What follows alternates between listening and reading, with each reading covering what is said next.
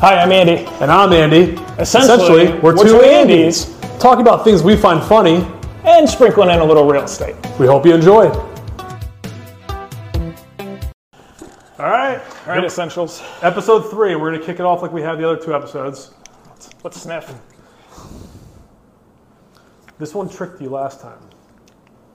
So it's lemongrass. Got it. Okay.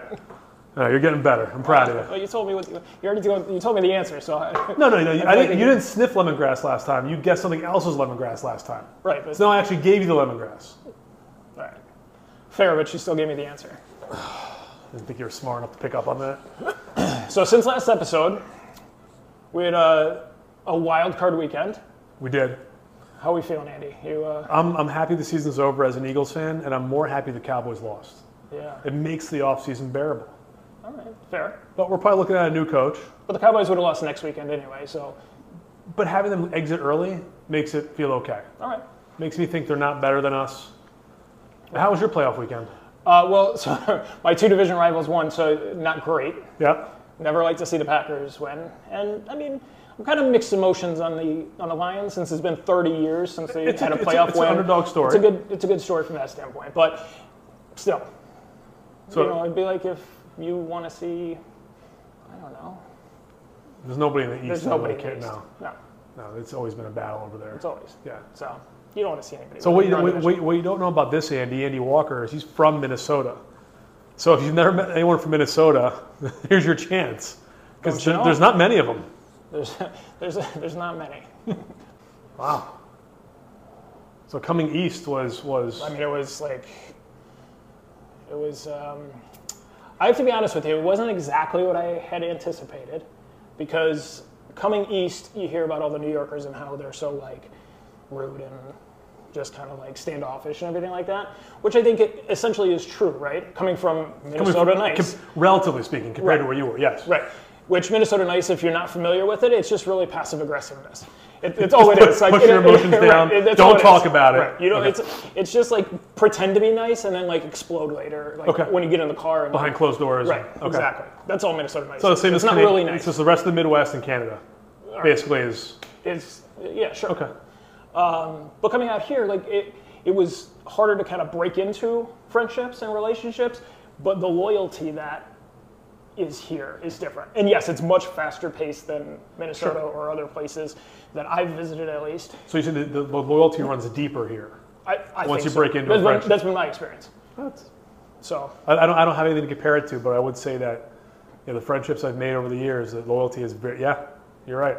From that respect, I can't compare it to anything, but it's pretty cool. Yeah. Now, so let me ask you this, right? Was there any learning curves? Listen, at the end of the day, people are people, right? It doesn't really matter. Yeah. Right? There's good people and there's bad people. It doesn't matter what they look like, where they come from. We're all humans. What was maybe one of the cooler experiences you had? Just things that maybe stick out when you came east. You're like, wow, I'm not in Minnesota anymore. So, and this is we're arguably the pizza capital of the world, right? I thought I knew what good pizza was. From Minnesota, you thought pizza was? I thought so. Did you have any private pizza places? All chains? Yeah. No, there's of course, Pizza Hut, Domino's, right. Those were the ones that we mostly went to. There were some, some. So there were some fake places that you thought were good. I thought they were good. Okay. What was really interesting to me to find out coming here is how much, in talking to different folks, how much the water plays a role in the dough, and the dough is what's the big difference. True. I think it's what makes the pizza, right? But then also, getting that $1 slice in New York is not necessarily the best or real pizza either. Right. Right. Obviously we've got plenty of places here in Connecticut that have really good pizza. Absolutely. But I think that was the food for me. It was kind of mind blowing. Because there's not. So what is in Minnesota? What is the food we are known for? Hot dish. What the hell's that? Is it like a garbage plate up in upstate New York? I don't know what that is. That's everything. It's a cheeseburger with macaroni salad and tater tots and cheese and everything else on top. Is it like that type of thing? No, it's like a casserole essentially. Okay. But very specific ingredients, or any casserole is considered hot dish? Are there many casseroles that can constitute? truthfully, I don't know, like, You don't know what's in I it? don't know what the... Like, no. we're having a hot dish, and you're like, okay, great, but don't ask Mom what's in it. Right. Yeah, no, I don't... Did you eat this in your house? We had it, but I don't remember so much what was like... I don't know, like, it was so long ago, Andy. Can you call some family members later? Yes. Yeah, I need to know what's in a hot dish. We'll update. I want to know what's in a hot dish. Dear God. So, sorry, you talk about pizza in Connecticut, right? Now listen, Connecticut's got really good schools. Its safety ratings are off the charts high. One thing we lack, which I miss from growing up near Philadelphia, are actual sports teams. We've got UConn basketball, right, and now because of whatchamacallit, the one bite pizza test. What's his name? David Portnoy, right? Yeah. We've got pizza, which everyone kind of knew we had pizza, but now I feel like the rest of the world knows we have pizza. It is ridiculous. It's like I don't get a cheesesteak outside the Philadelphia region. Like I don't like much pizza outside of where we live now. Yeah. So, but we have no professional sports, and it drives me bonkers. Since the Whalers left, right? I mean, I'm not a big hockey guy, but I would become a hockey guy if the Whalers ever came back. Yeah. And there's been a lot of pushes for that. Just nothing. It's a lot of talk. Nothing happens. Right. We don't have enough density, right? We don't have our cities are not major cities. No. I mean, even Hartford, where the Whalers were, like it's not Boston. It's not New York. It's not Philadelphia. And it's kind of isolated up there in the middle of the state, so it's hard to pull from. There's not a lot of. Right. Once you get outside of Hartford, there's not a lot of densely populated areas where you can pull like suburbs and things like that. So the TV dollars won't be as high. I mean, I feel like they'd probably sell out every night at the arena. But sure. But can you imagine if we had legitimate sports here? Not to knock UConn basketball. Right. Because UConn men are number one right now. The women are always going to vie for a championship. That's great. I just want a hometown team. Is that too much to ask for? I mean... How much is it going to cost? What do I got to raise? so many billions. So many billions. And speaking of billions, saw an article the other day talking about since 2020, the 5 richest human beings have doubled their net worth. Think about that. In 3 years. And that is... So you got Bezos, you got Musk, you got Zuckerberg. No. Well, no? No, you have the Mexican telecom guy? No. Larry Ellison. Willy Wonka? Warren Buffett. Jeff Bezos, Elon Musk, and Bernard Arnault. Is Arnault, is that... French. No, that's the fashion guy, right? Isn't that like Louis Vuitton and all those brands?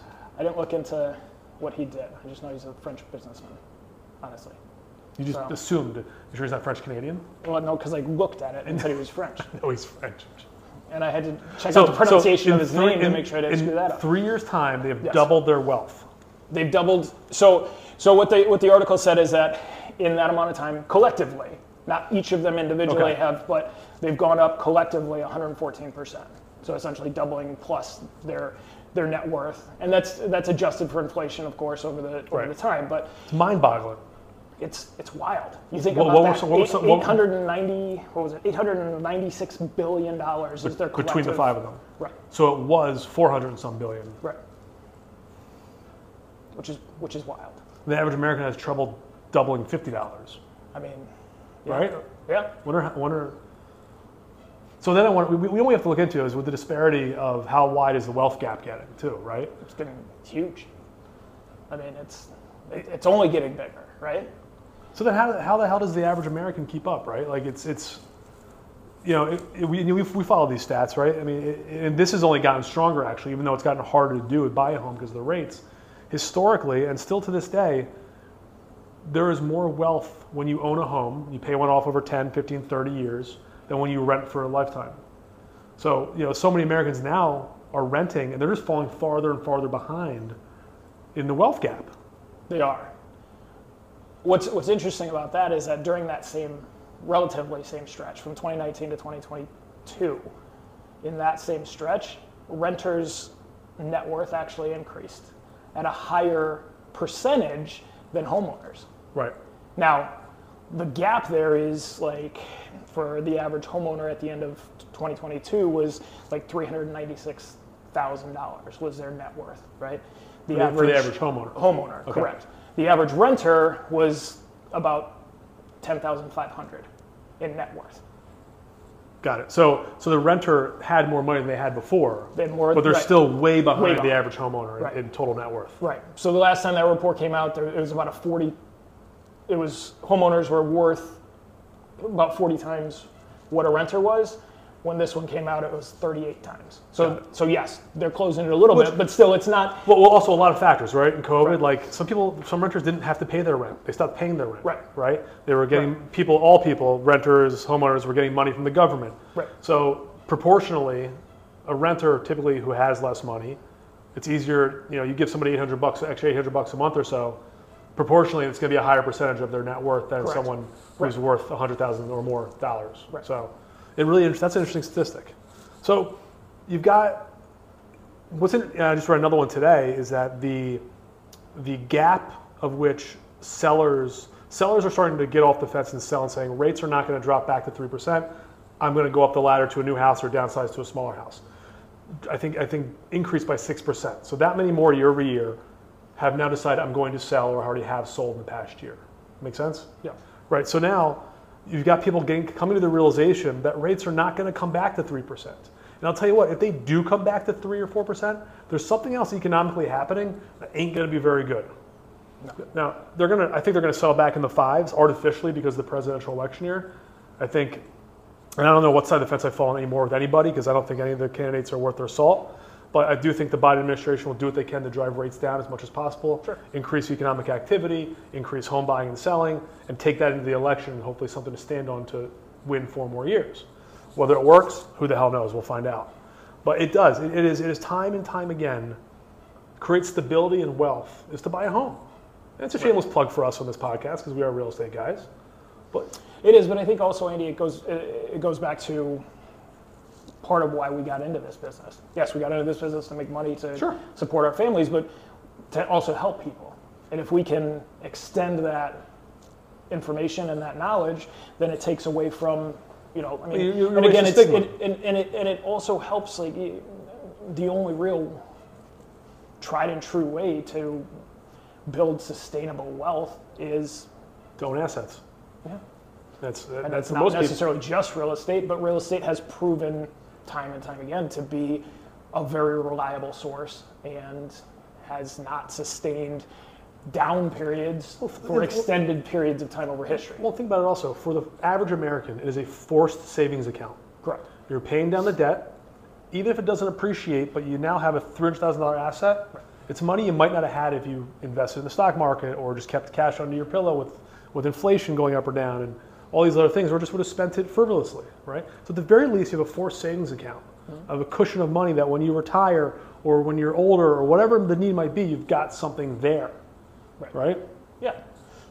But it's just, again, time and time again, it's just another piece of that asset portfolio, right? Yes, you might be throwing into whether it's, if you're like us, self-employed IRAs, or, contributing to your 401k at work, which everybody should, at least to get the match, like regardless of what that is, like get I wonder if we can get that here one day. I hope. I'm gonna talk to the broker and see if we can work out something. Let me know what he says about that. Yeah. All right, cool. There's so many people, and I think Americans, and I think we're all guilty of it. We have short spans of what the future is, right? It's how do I feel now? How can I make myself feel good now? And not realize that a little bit of pain, a little bit of sacrifice throughout the experience, expanse of time is what creates wealth. We're bombarded with social media messaging that says get rich quick, here's a side hustle, do this. I bought 10 homes in 1 year, this and that. And there's no doubt some people have done that, but it's such a small percentage and nobody's talking about, hey, here's how you do the right thing with patience. And here's how, if you do that for 20 years, you're probably going to be in a good place. Yeah. And we got to start an Instagram page about that, about being patient again. What I think, kind of speaking to patience versus like short-sightedness, right? And this is my own personal story. Years ago, I worked for MetLife. Yeah. And in the office that I was, it was the long-term care office. It wasn't a publicly traded piece of the MetLife portfolio, so they were giving us a pension within that office. So I had built up a pension and was also contributing to my 401k. Long story short, 2008, got laid off. I'm sitting with these relatively small accounts. I think I had $10,000 in each, right? Not thinking about like long-term. Right. Ended up being short on cash, making a really poor short-term decision, taking and Getting cashing killed on both fees out. on that too, right? And I think I ended up with like $8,000 at the Right. end of the day out of that 20, right? Because of fees, taxes, everything, right? That money's gone. And so now I've learned that lesson from my own personal life of saying, hey, had I just hung on to that money, even if I never contributed anything else to it, at least now it would be, down. yeah. I mean, in 15 years, Yeah, absolutely. Even if it stayed the same, I still had $20,000 Still had more money that I than you didn't had. have, right? Right. So that's one of the things that I think is really important. And like, I know we talked about the other day, like you look at that conversation about money within the household, or like it used to be within schools, and not to get on like some the education of it is not there like it used to be. Right. Yeah. And I think that that's something that I agree. I know Jesse and I are working with the girls. I know you do that with your kids. We just started investment accounts for the girls. It's great. And it's not a whole lot, but we contribute every week a little bit. But over 20, 30 years. And then we'll be able to hand them an asset to give them a better spot. And so I know my girls will be in a better spot than you were when you I started. was. Yeah. When I wish somebody told me, and I didn't get bad advice about buying my first home, but I wish someone said, buy a multifamily first. Find a 2-family home, Sure. live in one, collect rent in the other, and I just imagine now that would have been 15 years ago. I probably would never have sold it, and I'd have this 2-family almost paid for asset throwing off free cash flow. Yeah. Right. So like, there's so much you can do as when you're younger that you don't have the knowledge. It is truly hindsight is 2020, and we need to talk more about that with our clients, right? And look at their situation. And so listen, you're a first-time home buyer. I know you have dreams of having this great little cute, adorable home right now. But here's another thing you can look at. You should consider, and if you don't want to go that direction, fine. We'll find a cute little starter home for you. Right. But you have the ability to acquire an asset that can help secure your future. And in 5 years from now, you rent both sides, and you go buy the cute little home you want or a bigger home because maybe you're in a better position. Yeah, and then you have, hopefully, a cash flow positive property, or even if you're just neutral. carrying costs and paying it, someone else is paying for you. Right. But I think real estate agents are too afraid to have those conversations from an advisory role, right? Yeah. Agents fall into this very complacent role of, I'm going to open a door, show you a house, hope you make an offer. And I think it again goes back to the education piece too, because there's a lot of people that have this mindset of, whether it's the American dream concept or whatever, of, hey, I'm going to own a piece of land, right? Yep. And they think about, if I own a duplex or a 3-family or a 2-family, it's not the same as just owning my own separate dwelling. Yeah. And so it creates maybe in some people's minds a little bit of a stigma of, yeah, but then I got people next door, and then I got neighbors, and I got this and that. There's some of that, but I think again it comes back to an education process of saying, hey, don't think of this time frame. Especially if you get in, whether it's a single professional young couple or even a young family with a kid, they're like, we're looking for a 5-year home. Those guys are perfect candidates for that kind of scenario. Absolutely. Because then you say, okay, somebody else is going to pay for, especially with what you can get for rents right now. Yep. They're going to help. It helps with the affordability, helps people get into homes, and then. Well, and the rental market is not going away. Right. There is such a need for housing across the board, whether it be for sale or for rent, and because the direction our economy is headed, the need for rentals is going to be so strong for the next 20 plus years. I think it's a home run, but I don't think agents have the guts to advise their clients to look at that home acquisition process from a different angle.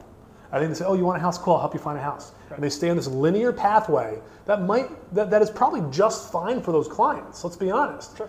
But only because they don't know there's other options out there, right? Yeah. And our job is to show them their options, let them choose which path to go down, and then help them go down that path. We're not pushing them down one other path, but show them what else exists. Show them the possibilities of what they can do and how it might affect their future decisions. right? And oftentimes, it's no worse either decision, right? It can be the right decision no matter which path you take. But depending what your lifelong goals are, one might be better than the other. Yeah. If you can get people to look beyond the immediate satisfaction criteria of an adorable little first house or something, which is good too. I did that. Right. But I wish I did. And there's nothing wrong with that as long as it's the options and that's what they want to pick. Show them the options. Give them their choice and they can pick. And then at the end of the day, if they don't want to go that direction of being, maybe because some people don't want to be landlords. Some people, right. Andy, some people shouldn't be landlords. Should not be landlords. Because maybe they're too nice, or they're not in a spot where maybe they're too mean. Right. Uh-huh. Yeah, well, listen, I like options, so I always try to supply it. I know you're very similar. You know, we've got a lot of things in common, not just our names, but we also like options, which is cool. And essential oils. Essentially, it's two Andys who like a lot of the same things. I think we should cut it on that. I think it's probably about it. That's about it. Episode 3, high five. All right, push your little button.